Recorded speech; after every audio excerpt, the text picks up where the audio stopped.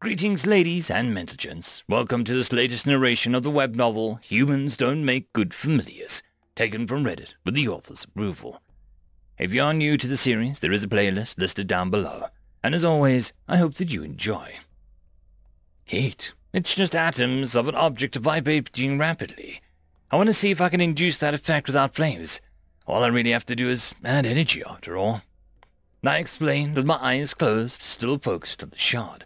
I pictured throwing mana into the broken bit of metal, and then causing the atoms of the shard to vibrate quicker and quicker until the metal started to glow.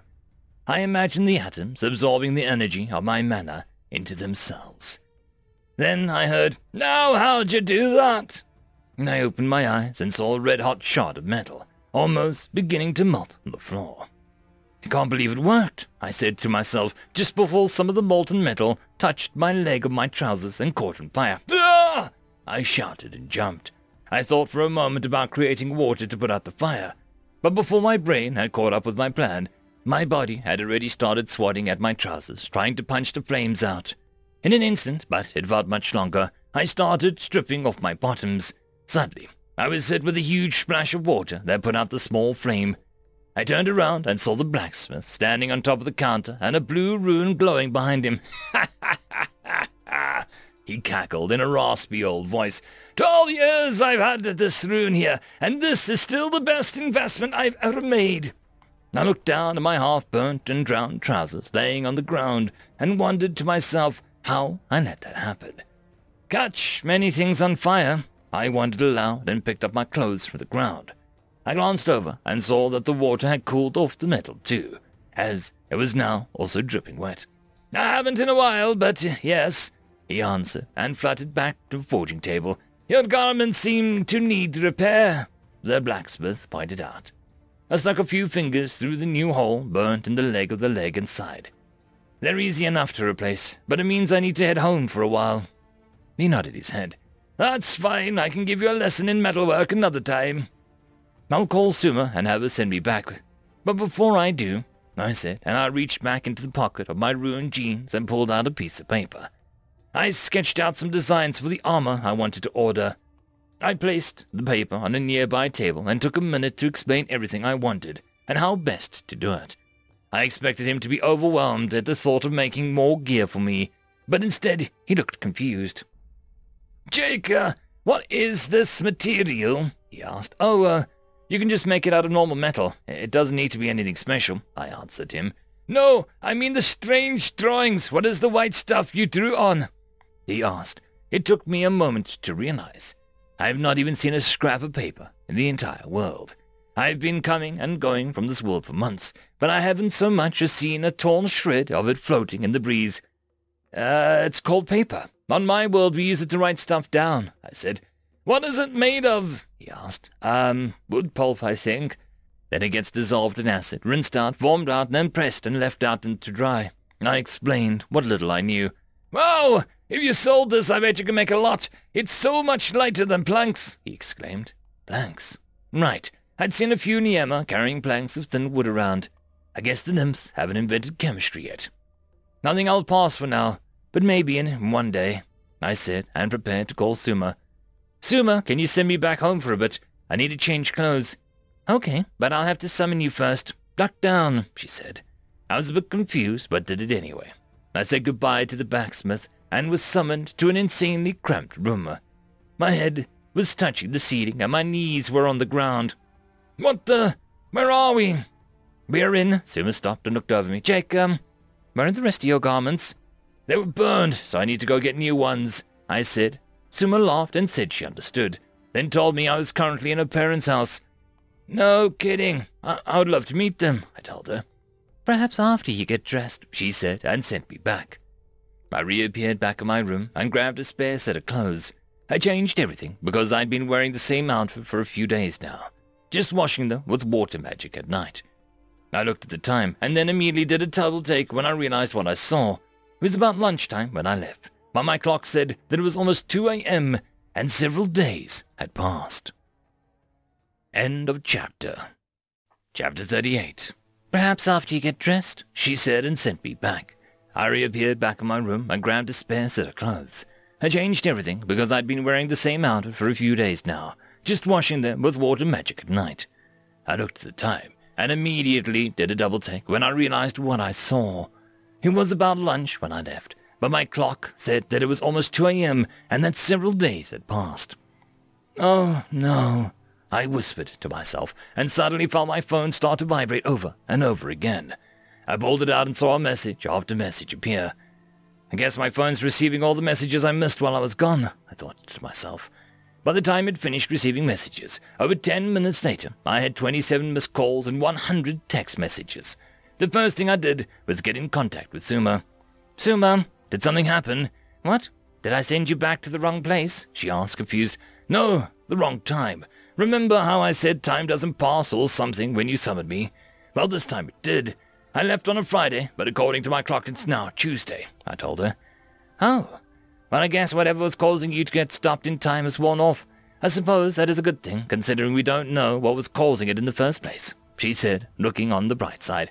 Suma, you don't understand. I was in your world for days. That means for almost a week no one could contact me or knew where I was, I tried to explain.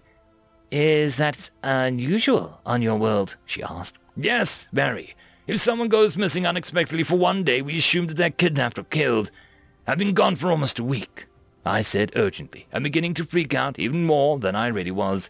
That's not good, Suma said, starting to understand. We talked for a few minutes more, and she did her best to calm me down as I panicked a bit. I could just picture my mum frantically crying into a police officer's chest over me. My stomach was in knots, and I started to get nauseated. I told Suma that I needed to take care of a few things and would contact her after everything was settled. Then I went to my bathroom and threw up. I sat on the floor of my bathroom, thanking my lucky stars that time seems to have at least moved to a 1-to-1 ratio while I was away, rather than something crazy like I was gone for months. Okay, I need to call my mum, I said to myself as I stood up. I turned on my phone and was reminded that it was 2 a.m. No, she'll be asleep. My mum doesn't wake up until 8 o'clock, so until then I unlocked my phone and started going through all 100 messages. Most were from family, but a large amount was from work too. Some of my co-workers and the rest of my boss. I was pretty tired, so I decided to try and get some sleep.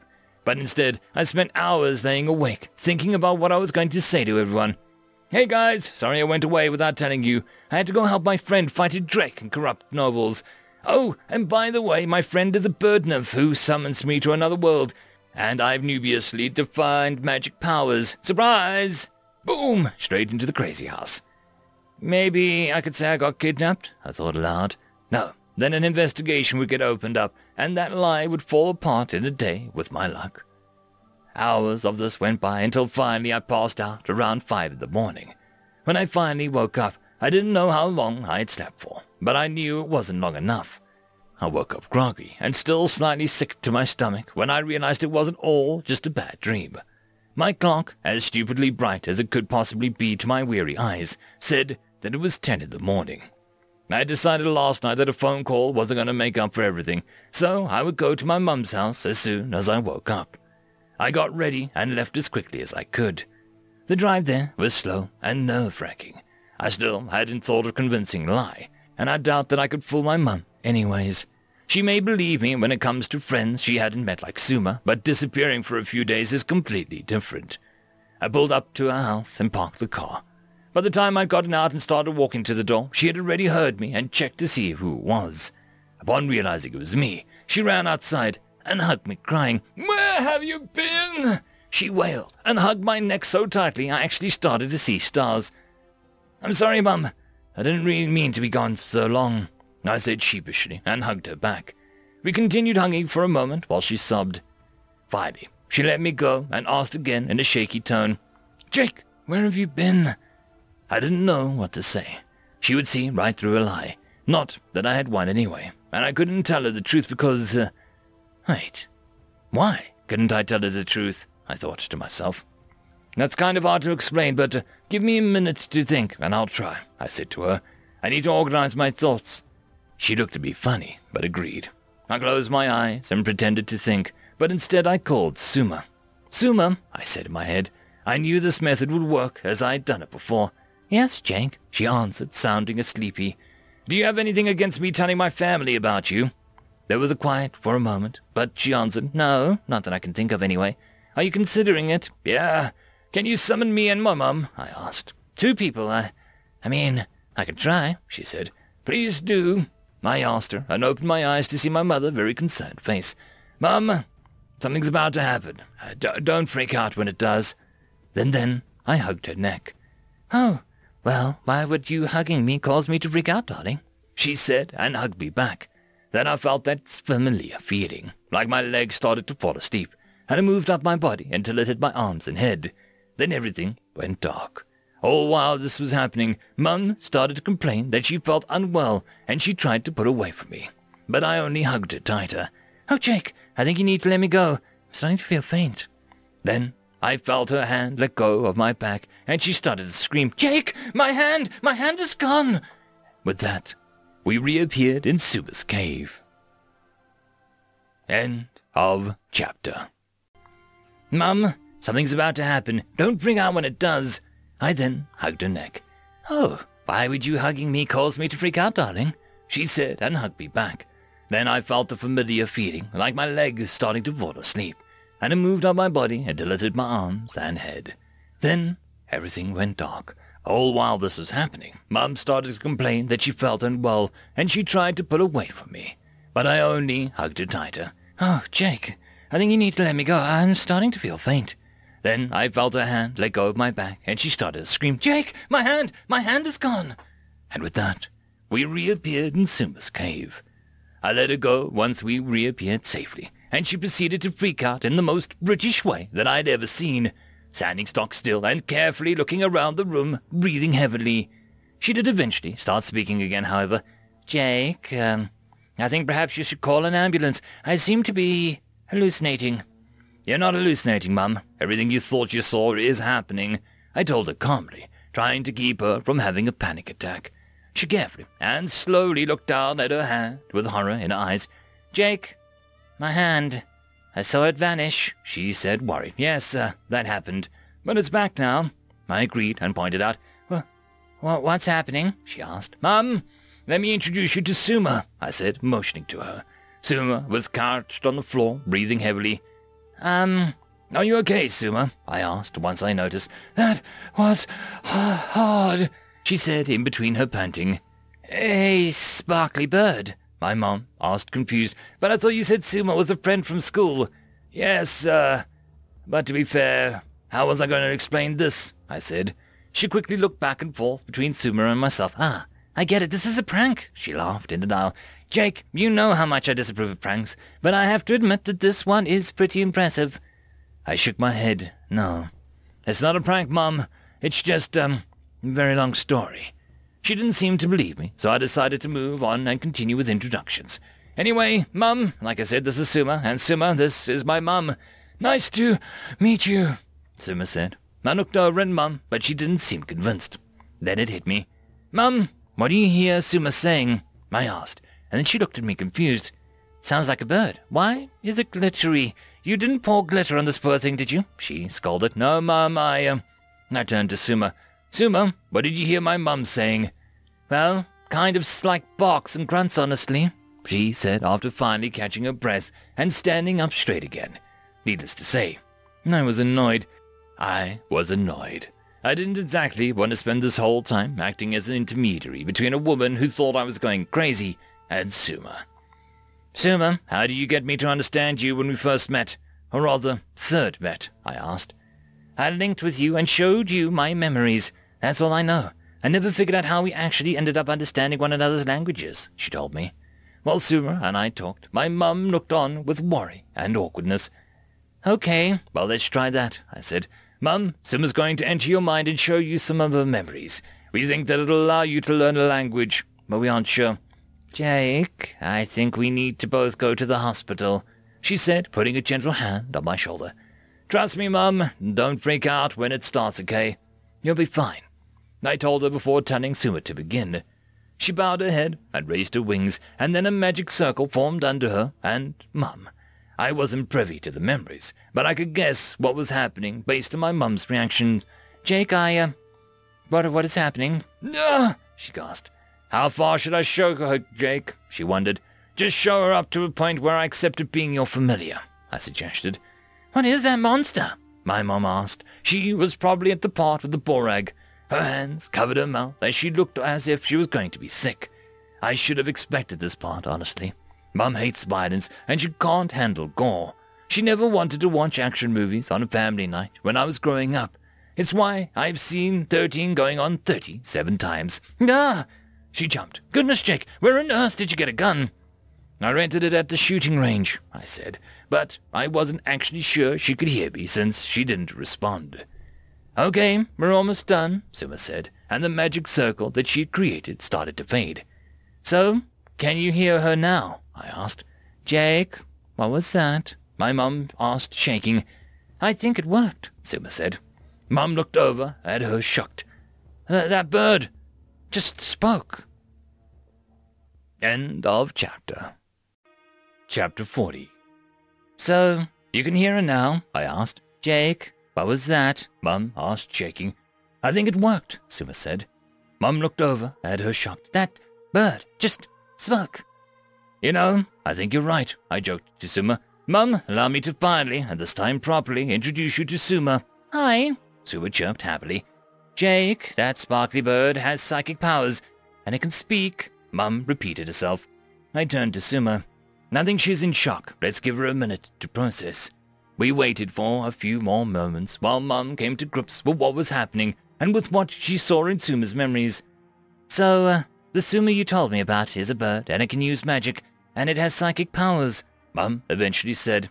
Pretty much, I confirmed. What's a bird? Suma asked over the private link.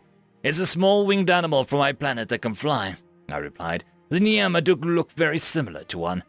And, you work for her, Jake? Mum asked. Sort of, yeah. We're partners, and I'm a familiar, I explained. And this is where you've been for the last few days, she wondered, fighting those creatures. I only showed her up to the first encounter with the Borag. She doesn't know about the nobles or the Drake, Suma said over our link. Well, that was just a one time. Really, I've just been helping her train and return as she's been teaching me how to use magic like her. I lied. But it didn't work, Jake. I'm your mother. I always know when you're lying to me. Now tell me the truth. Is she mind-controlling you to do this? To fight these things? I couldn't tell if she was asking me that or Suma. Jake, what's your mother's name? Suma asked. It's Susan Vandal, I told her. Miss Vandal, Jake is strong and smart, not to mention incredibly powerful. There is nothing to worry about. Even if on the off chance that we ever were attacked, they would be no match for Jake. Suma tried to reassure her, but I could tell that it wasn't working by the annoyed look forming on Mum's face. Mum, you saw her memories. Suma can't control me. She tried years ago and failed, I said. But as soon as it left my mouth, I regretted it. And that's another thing, she said, staring to shout hysterically. Why are you working with her if she tried to control you? She kidnapped you and forced you to fight a dangerous monster. Why team up with her if you aren't mind-controlled? I admitted that was, a bit of a hurdle, but I've long since forgiven Suma for that, and we've moved past it, I said. Miss Vandal, I would never do that to Jake again, and I couldn't even if I wanted to, Suma said. Things were getting heated, and Mum wasn't calming down. How many times have you had to fight like that, Jake? And don't try lying again, Mum pressed.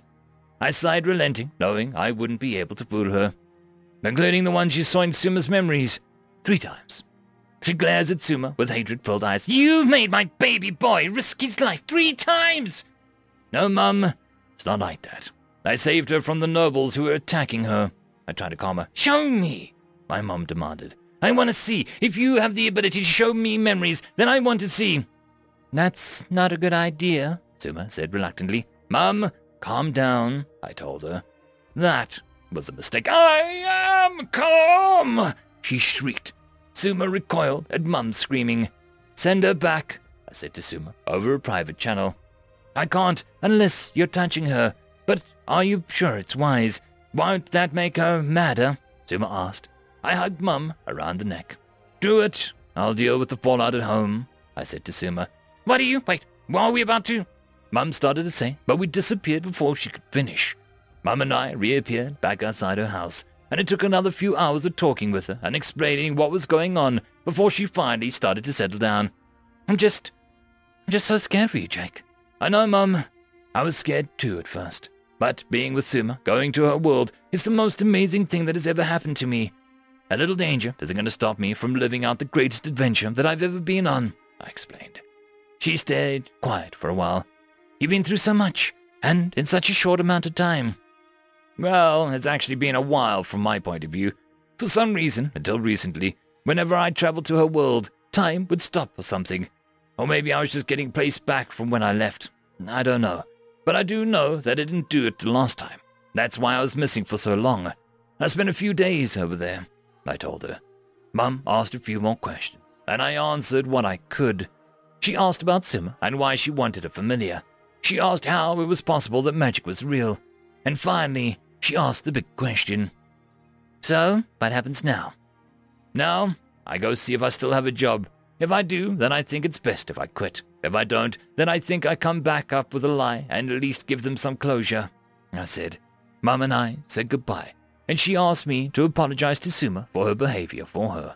Then I went straight to work. End of chapter. Suma took a deep breath. He was later dubbed the Ravaging. The Death Dragon swept across the land, raining its terrible power across the whole continent and killing millions as it rampaged. Its unbridled fury wasn't just for the Emma, though. It had no partiality or bias. It killed animals, plants, insects even. If it drew breath or pulsed with life in any way, shape, or form, it fell before the Death Dragon's rage. She stopped for a moment and took a breath. Did anyone ever find out why? I asked. There were theories, rumors, and myths. Some said that it had suffered a terrible childhood due to its possession of chaos magic. Others said it was simply driven mad, or simply born evil. However, no one alive knows the truth, she said. So what happened next? I wandered from my chair made of sculpted vines. We were currently sitting in the room that I was renting in the kennel because I decided to live here for a while. I had lost my job back on Earth after leaving for several days without letting anyone know, after agreeing to work just hours beforehand. I still had an apartment on Earth that I was now paying for with gold and silver coins that I get by selling my mana here. Apparently chaos magic makes excellent fuel and fertilizer, so farmers are the ones I deal with mostly. But a few nobles have approached and struck deals with Suma and I as well. All that together meant that I was making about 5 gold coins every few days, and 10 silver coins every other day. Sure, I had to get a smaller flat back on Earth, but I was living it up here, in Atmosia, which Suma confirmed is in fact her world's name. The Chaos Dragon went from island to island, coast to coast, killing everything it saw, until what was left of my race put together as large an army as we could manage to beat the beast back, she said. Did that work? For a time. But all it had to do was run away and heal, and with each attack our forces dwindled ever smaller. According to the stories, many had resigned to death, and went home to die with what was left of their loved ones. Dang, I shook my head. In the end, it had wiped out over 80% of life on Atmosia, she said. So, how did you all win? No one really knows, she said. What? A dragon kills 80% of your world, and no one knows what happened to it. How is that possible? I asked, astonished. One day it just disappeared, and no one ever found out what happened to it. Maybe the army did more damage than it could heal from in one of their battles. Maybe it was just old. Or maybe it depleted its strength too much, and since there wasn't much food left, it couldn't find anything to eat. However, the truth was lost centuries ago, she explained. What do you believe? I asked. Well, she started. I always believed that a hero mage, Amboss, was the one that defeated the beast. Hero mage? I wondered. It's just a story. Back then, there was supposed to be a hero named Amboss. He apparently had a familiar with an attribute of chaos magic as well, she told me. Whoa, really? I said, surprised. Wasn't he human? No. He was a Viking of all things, she said to my surprise. I didn't know how to respond. Another human. Centuries ago, was going through exactly what I'm going through now. It was surreal, to say the least. I'm surprised the Viking didn't turn on Amboss and side with the dragon, Suma choked. Vikings were fearsome, and I'm sure some of them could be described as evil, but they weren't crazy. They didn't want the death for the whole world, I said. Maybe, she said. So, what do you know about them? The Vikings, I mean. Quite a bit more than you, I imagine. I studied them in school on several occasions as a part of the curriculum, I explained. Really? She sounded surprised. There are always such mysteries to us. We couldn't understand them after all. My people could, I told her. That got her attention. But how did you manage that? She wondered. My people are good with languages, I lied. So, what did they want? Money, supplies, slaves, anything they could fit onto their ships, really, I said. They took your people as slaves, she said, astounded. They never did that with my people. To be fair, your people are rather small compared to mine, I joked. Yes, suppose that's true. But why would that matter? They probably didn't think that you would be much use, or more likely, they didn't have anyone or anywhere to bring you back to. They would bring the slaves back to their bases to sell them off to anyone who would buy them. On my world, slavery was fairly common back then, so it couldn't have been difficult to find someone, I explained. I see, she said. Jake, the Vikings, what do they look like? She asked that a bit suspiciously. Why do you ask? I tried to say calmly. It's nothing. Never mind. Just a weird thought, she said quietly. But how do you people know so much about them? I mean, I get that you learned their language, but still, you would have had to talk to them. And they were so powerful, Chaos Mages. And you said that your world doesn't have magic, so... Well, we captured some. Since magic doesn't work on my world, they were just normal people, I said. Then realized what came out of my mouth and prayed that Suma didn't realize it too. Jake, she said seriously, what do you mean, normal people? End of chapter. Chapter 42. It's nothing. Never mind. It's just a weird thought, she said quietly. But how do your people know so much about them? I mean, I get that you learned their language, but still, you would have had to talk to them. And they were powerful Chaos Mages, and you said that your world didn't have magic, so... Well, we captured some. Since magic doesn't work in my world, they were just normal people, I said. Then realized what just came out of my mouth and prayed that Suma didn't realize it too. Jake, she said seriously, what do you mean, normal people? I groaned internally at my own stupidity. Oh, you know, I just meant... My mind started to fritz and go blank. I just meant that they didn't have magic, so they were only as strong as, At this point, Suma cut me off. Jake, she said seriously, and in a hushed whisper, as if someone might hear, even though we were alone. Are you a Viking? No, I said quickly. Well, not technically, anyway. I ran a hand through my hair and tried to organize my thoughts. I am, however, the same species as them, but the Vikings were a culture that died out centuries ago. I'm as much a Viking as you are a member of the Southern Union. I knew it, she exclaimed quietly. You knew? How? I asked, disbelievingly. Well, it wasn't a difficult stretch, though I suppose it's more accurate to say I suspected. She explained. Between your unbelievable levels of mana and your natural affinity for chaos magic, it was obvious. Was that really all it took? I asked, dumbfounded. Well, no. Do you remember the other day, when I summoned you and told you that you were in my parents' house? She said, as if she were about to admit that something she shouldn't have done. Yeah, I said hesitantly. Well, it was actually the home of a local historian. I asked him a few questions about Vikings, and everything he told me lined up with what I'd seen you do, she confessed. You've suspected that long. That was almost 2 weeks ago, I pointed out. So, how do you feel about it, at first? She sighed and took a deep breath. I was shocked, of course, but really I was caught off guard and wondered why you didn't tell me. But then I remembered the first time I told you about them, and everything I said, and I couldn't blame you. Yeah, you really hate them, I agreed. I get it, though. Vikings were the scourge of my world, too. They were regarded as one of the most fearsome and dangerous people to ever walk the earth, and they only died out due to cultural shifts, disease, and a few too many losses in battles. If they did half the things in your world that they did on mine, then I get how they became so hated. I want you to know that this doesn't affect our partnership. You have nothing in common with them. You have been kind, unreasonably so, and it's like you said, you have as much in common with Vikings as I do the Southern Union, she finished. Or I thought she was finished, but she immediately flew over to the doorway and cast a spell upon it. She flew back inside, carrying a wooden plank. I said all of that to say this, Jake.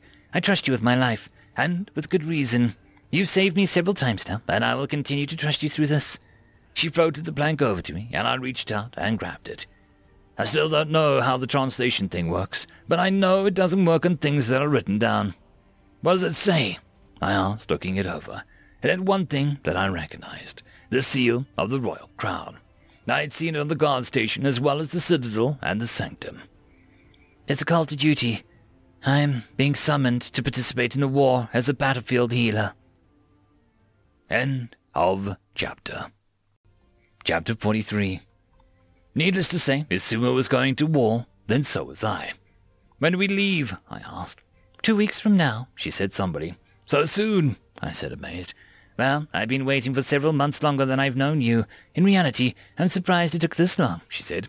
I guess, so what do we need to do? Before we go, I mean, I wondered. Well, all battlefield healers are required to appear before the Council of Experts to prove that they are actually healers. But other than that, the only preparations we have to do are the ones that we want to do, she told me. Why do you need to prove that you are a healer? I questioned.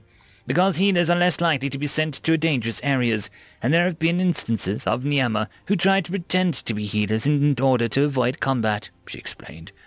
Oh yeah, that makes sense, I said. I started making a list of things I wanted to have before we shipped out. I wanted to get the rest of my armor from the blacksmith. I'd already collected the chestplate and arm guards, so now all that was left was the helmet and the legs. I had also already had Igus and Destiny repaired as well, so I didn't need to worry about that. Jake, Suma said, interrupting my train of thought, have you already had your weapons infused with runes like you wanted yet? Not yet. I guess I need to do that too, I realized. The reason I ask is because I think I know someone who may be able to help. Really? Who? I asked, interested and surprised. It's a woman who was there at the Citadel the same day I was there. We were both officially registering our names that day, she explained. Do you remember who she was? I asked. No, but I do know where we can find out. Records of every named Niema are stored in the city's library. I could go and try and find it there, she suggested. Don't worry about it. I can go myself, I said, not wanting to make her go out of her way. I'm sorry, Jake, but I don't think that'll be possible. It's just that familiars are prohibited entirely from that building by royal decree. They won't let you in, she explained, and I sighed in disappointment. I felt a bit bad about making Suma do an errand for me, but there was nothing to be done about it. Suma and I talked a little while longer about what we would expect to do during our tour of duty, and what kind of treatment I would most likely receive. Apparently, all familiars are required to be under the right of dominance, so we would need to keep up an act while we were there. Also, we came up with a plan to increase Suma's effectiveness in healing by buying several dull jars and having me place them under a summon spell. The reason for this was that if Suma needed extra mana, she could get it from a dull jar, which nullifies all alignments and affinities as soon as it enters it. This would enable her to draw on my mana as a backup without killing anyone. We tested this by borrowing a dull jar from the Niema who I was renting the room from, and then cutting my hand. I couldn't tell the difference, but according to Suma, it felt like her magic was turbocharged.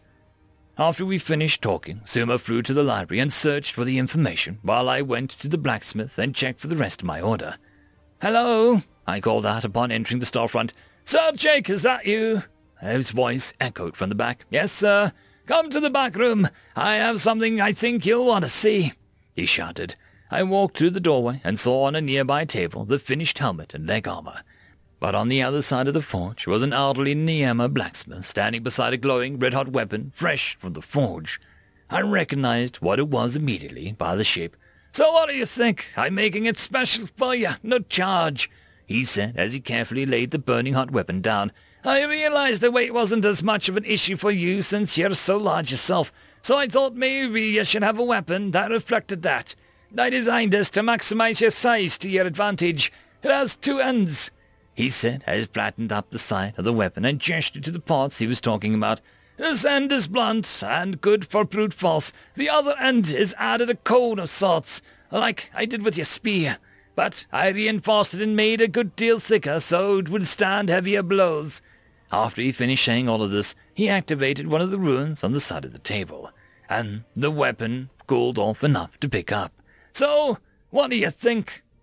I picked up the warhammer and marveled at it. It's incredible. End of chapter. Chapter 44. So what do you think? The elderly blacksmith nymph said. I picked up the warhammer and marveled at it. It's incredible. It was well designed and exceptionally sturdy, as if I could tell, based on the weight anyway. It has a feather-like pattern running down the sides, and the puncturing core almost made it look like a bird's head if you looked at it from the side. Suma told me to make something special for you, and she'd paid for it already too, so no one needs to worry about that," the blacksmith said, pulling me away from the hammer and back to reality. "Suma commissioned this?" I asked, stunned. "Sure she did, and she told me why too. I hope you stay safe out there, son. Even healers can have a chance of getting hurt, and their familiars as well," he said softly, a voice full of concern. "Thank you, I'll do my best," I said to him. I looked back to the hammer and had an idea. "Hey, do you want to help me try this out?" His head cocked back for a moment, then his feathers raised ever so slightly with excitement. "What did you have in mind?" Within 20 minutes, we had gone outside to the back area where he kept extra supplies and set down some coverings. Then the blacksmith flew out of the room for a moment before returning with a few small seeds in his mouth. He dropped them in the middle of the covering and infused them all with mana. Several large roots grew up in seconds, and everything was ready. We spent half an hour smashing fruits with a hammer and cone, then another half an hour cleaning up the splatter that wasn't caught by the coverings we set down. "That was good fun," the blacksmith said as he floated the last of the destroyed fruit into a barrel that we decided to use as a trash can. "It works amazing too, well balanced and not too unwieldy," I confirmed as I picked up bits of fruit off the hammer's flat. "I'm glad to hear that," he responded. "You seem to know your way around it fairly well, after having just gotten your hands on it too." "Oh, well, my people actually used to have weapons similar to this one. I've never used one before, but I've seen them used, so I was able to kind of figure it out," I explained. "Oh, I see. That's a shame. I was hoping to have been the first person to have created a weapon like this. Oh well," he sighed, a bit disappointed. "Well, if it makes you feel better, you're the first person to make this weapon on your world," I pointed out, trying to make him feel better. It worked because he stood a bit taller and realized that I was right. I thanked the blacksmith again, collected my things. However, I didn't want to leave him without giving him a gift. "You want to give me a name?" he exclaimed in shock. "If you'd like one, yes. You've helped me out a lot, taught me about metalwork so that I could make my own repairs, showed me different uses of magic, and all around been a good friend, so yes, I'd like to give you a name," I told him. He was almost jumping up and down for joy. "Yes, I mean, if you don't mind," the elder nymph said excitedly. I thought for a while, mulled over several names, all the while the blacksmith waited with bated breath. I wanted to pick something that fit him and his personality. He was calm but passionate. He could get excitable like a kid whenever something fun happened. Eventually, I decided on a name. How about Seal? "Seal!" he repeated in awe. He started thanking me and singing from joy. It was that song Suma had sung when I named her. "Suma da Jondas Ah." After that, he thanked me. I collected my things, including the rest of my armor, and we said our goodbyes. I went home and put everything away until Suma and I could perform a bonding on them so that I could summon them whenever I needed. "Jake," Suma said in my mind just as I finished putting the rest of my weapons and armor away. "Yeah?" I asked. "I found that Niema, the one who makes runes. Her name is Scylla Ka. She works as a magical scholar," Suma said. End of chapter. Chapter 45. "Jake," Suma said in my mind just as I finished putting the rest of my weapons and armor away. "Yeah?" I asked. "I found that Niema, the one who makes runes. Her name is Scylla Ka, and she works as a magical scholar," Suma said. "Is there any mention of where she works?" I wondered. "Unfortunately, no, but this does get us a step closer. There are only so many places in the city where one can work as a scholar. I'll ask around those places and see if anyone knows her," she said. "Thank you, Suma. I appreciate it," I said. "By the way, have you had a chance to go collect your, what did you call it?" she asked. "My armor? Yeah, got it. By the way, thank you. Seal gave me the weapon you commissioned from him for me," I said gratefully. "You're very welcome," she said happily, "but, who's Seal?" "You know, the blacksmith," I said. "Oh, I didn't realize he was a named Niema," she said, surprised. "Well, he wasn't, but I named him," I said, hoping that it wasn't illegal or something. There was a small pause before she finally asked a question. Okay. But why?" "Why what?" I asked, not understanding the implications of the question. "Why did you name him?" she clarified. "Well, why did I name you?" I pointed out with a fair amount of smugness in my voice. This was followed by another pause. "I suppose you make a good point," She stated, realizing that I had no reason to name her either, and it was probably best not to throw stones in a glass house. I named him because he was a friend, and he deserved a name, I told her. Well, but it's done is done. Once a name is given, it can't be taken back, only given up. So, how are you feeling? She questioned. I'm fine. Why do you ask? Well, you named someone. Are you tired? She wondered. No. Why would I be tired? I asked, confused. Because naming someone requires mana. It drains a bit of your life force to give another being a name. She explained, to my shock and bewilderment. What? Since when? I asked, stunned. Are you telling me that you never noticed? She asked. Should I have? I asked. Well, I guess you wouldn't. But someone with normal life force density would have felt it, she explained. Hold on. I have like 1,000 questions right now. Why would naming someone require mana? What happens to the person who receives the name? How didn't I know this? This feels like something I should have known. I asked the questions in rapid fire. Well, when you name someone, you're giving them your mana, and it makes them a little stronger, or sometimes much stronger. Did that happen to you? I wondered. Yes. When we met before you named me, I was a lower-class medium-level mage. Now I'm an upper-class medium-level. Well, in power at least. I still have to pass my tests to officially receive my promotion, she explained. So what will happen to Seal? I asked. He'll probably see an increase in power, but he is rather old, so I doubt it'll be too noticeable, Suma told me. Well, hopefully it'll help him, I shrugged. Anyway, like I said, I picked up my armor and it's already back at my house. Suma and I spent a while figuring out how to make it so that I wouldn't have to name all 6 pieces of armor individually, but as a whole. Well, I say we, but she did all the work, really. However, she figured it out. She tried to explain to me by saying that it was like breaking the spell into parts and performing each section of the spell on an accompanying piece of armor, then uniting them with binding magic. In the end, she seemed confident. Okay, excellent. Have you thought of a name for it yet? Suma asked. I have Jericho. End of chapter. Chapter 46. Well, hopefully it'll help him, I shrugged. Anyway, like I said, I picked up my armor and it's already back at my house. Suma and I spent a while figuring out how to make it so that I wouldn't have to name all 6 pieces of armor individually, but as a whole. Well, I say we, but she did all the work, really. However, she figured it out. She tried to explain to me by saying that it was like breaking a spell into parts and performing each section in a spell on the accompanying piece of armor, then uniting them with the binding magic. In the end, she seemed confident.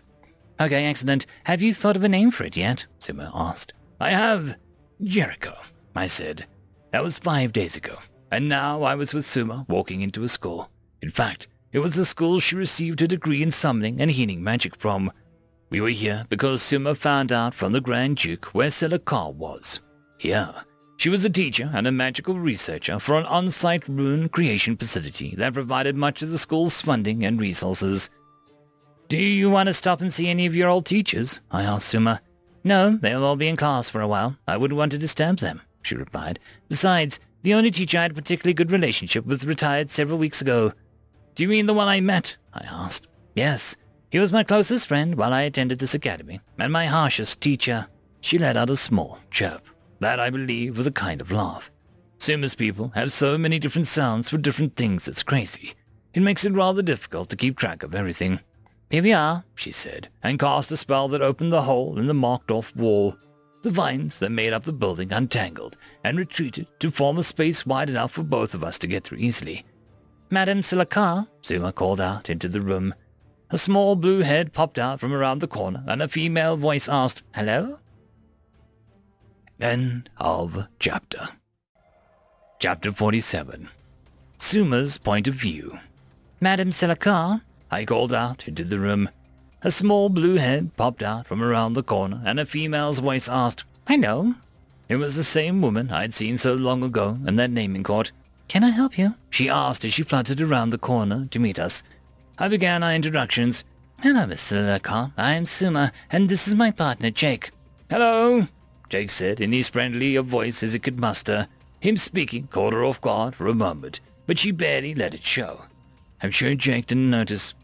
I understand you are responsible for the study and development of new magical runes within the Academy, I stated. Am I correct in that? Yes, was there something you needed? I have quite a bit of work I need to finish up, she said. I'm sorry, Miss Selicar, but I have a question and a favor I need to ask of you, Jake began, but I think you'll find it quite interesting. I'm sorry, but I have too much work to do, so I'm afraid that I won't be able to help, she stated flatly and began to fly away. However, just before she could, Jake called out a question that made her freeze in place. How would you like to study the effects of inversion chaos magic on runes? She looked around slowly, very interested. The feathers around her face and wings were raised, and her besmears on her dermal nodes responsible for the glittery sparkle, as Jake puts it, began to shimmer ever so slightly brighter. Can you repeat that? She asked hesitantly, probably thinking that she'd misheard him.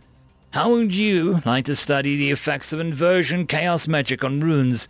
Jake repeated. And you have the ability to produce this magic? She wondered. I guess that means that you are Asher. I grimaced when she said that word. It was a name that I'd heard around the city being used. I knew it was what the people had taken to calling Jake. Asher? Jake asked in my despair. It means, predator, I clarified. A rather nice way of putting it, but yes, technically it means predator, Selicar said, but it doesn't matter. The insults of schoolchildren don't seem to do you justice. You're clearly no snarling beast or menacing spirit, and you bring an interesting proposal.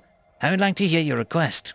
Jake seemed confused for a moment, but took it in his stride and explained.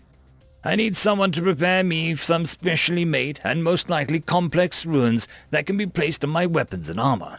In return for your help with that, I'm willing to participate in a few experiments and give you a few Daljar of Chaos mana for you to use as you see fit. The more Jake talked, the more Selicar seemed interested. An enticing offer, but I have a few questions and potentially a few conditions, Selicar said calmly.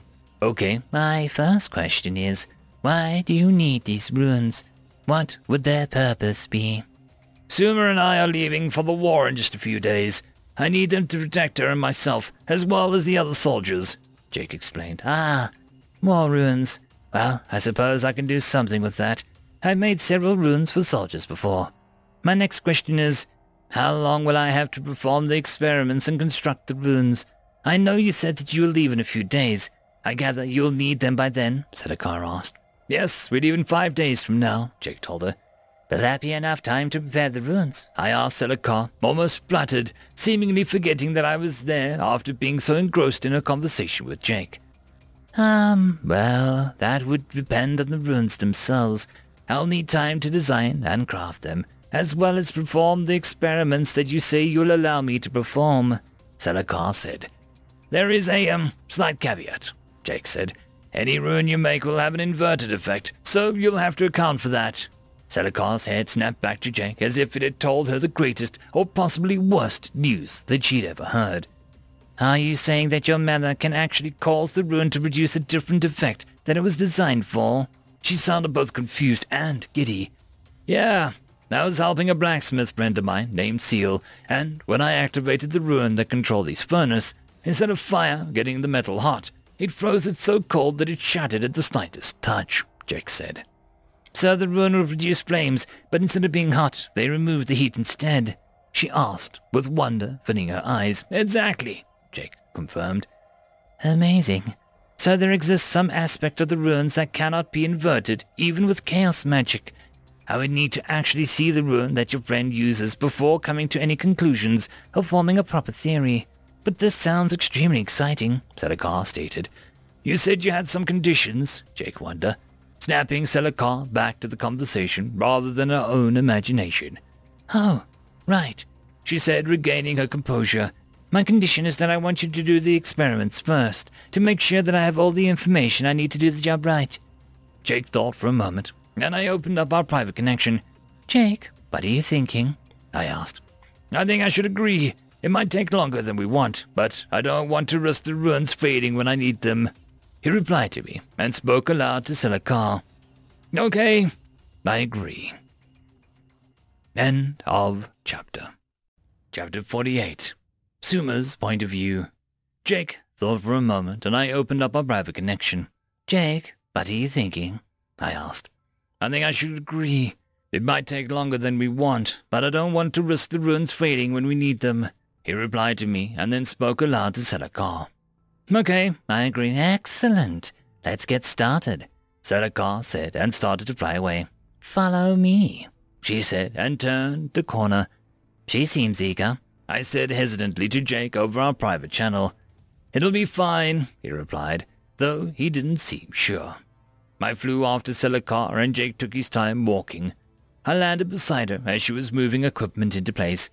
So, what kinds of tests will you be doing? I questioned, concerned for Jake's well-being. First, I want to measure his life force density. That should help me predict what his upper mana limit is, as well as how quickly he can produce more, she explained. And how will you do that? I asked. With this, she said, and floated a large metal pylon up in front storage space below the floor. I will have him touch one end, then I will activate a series of runes that'll produce an accurate to the Dalma measurement. Just as she finished saying that, Jake finally caught up with us. Honestly, I don't know how his species became a dominant life form on his planet if they were so slow.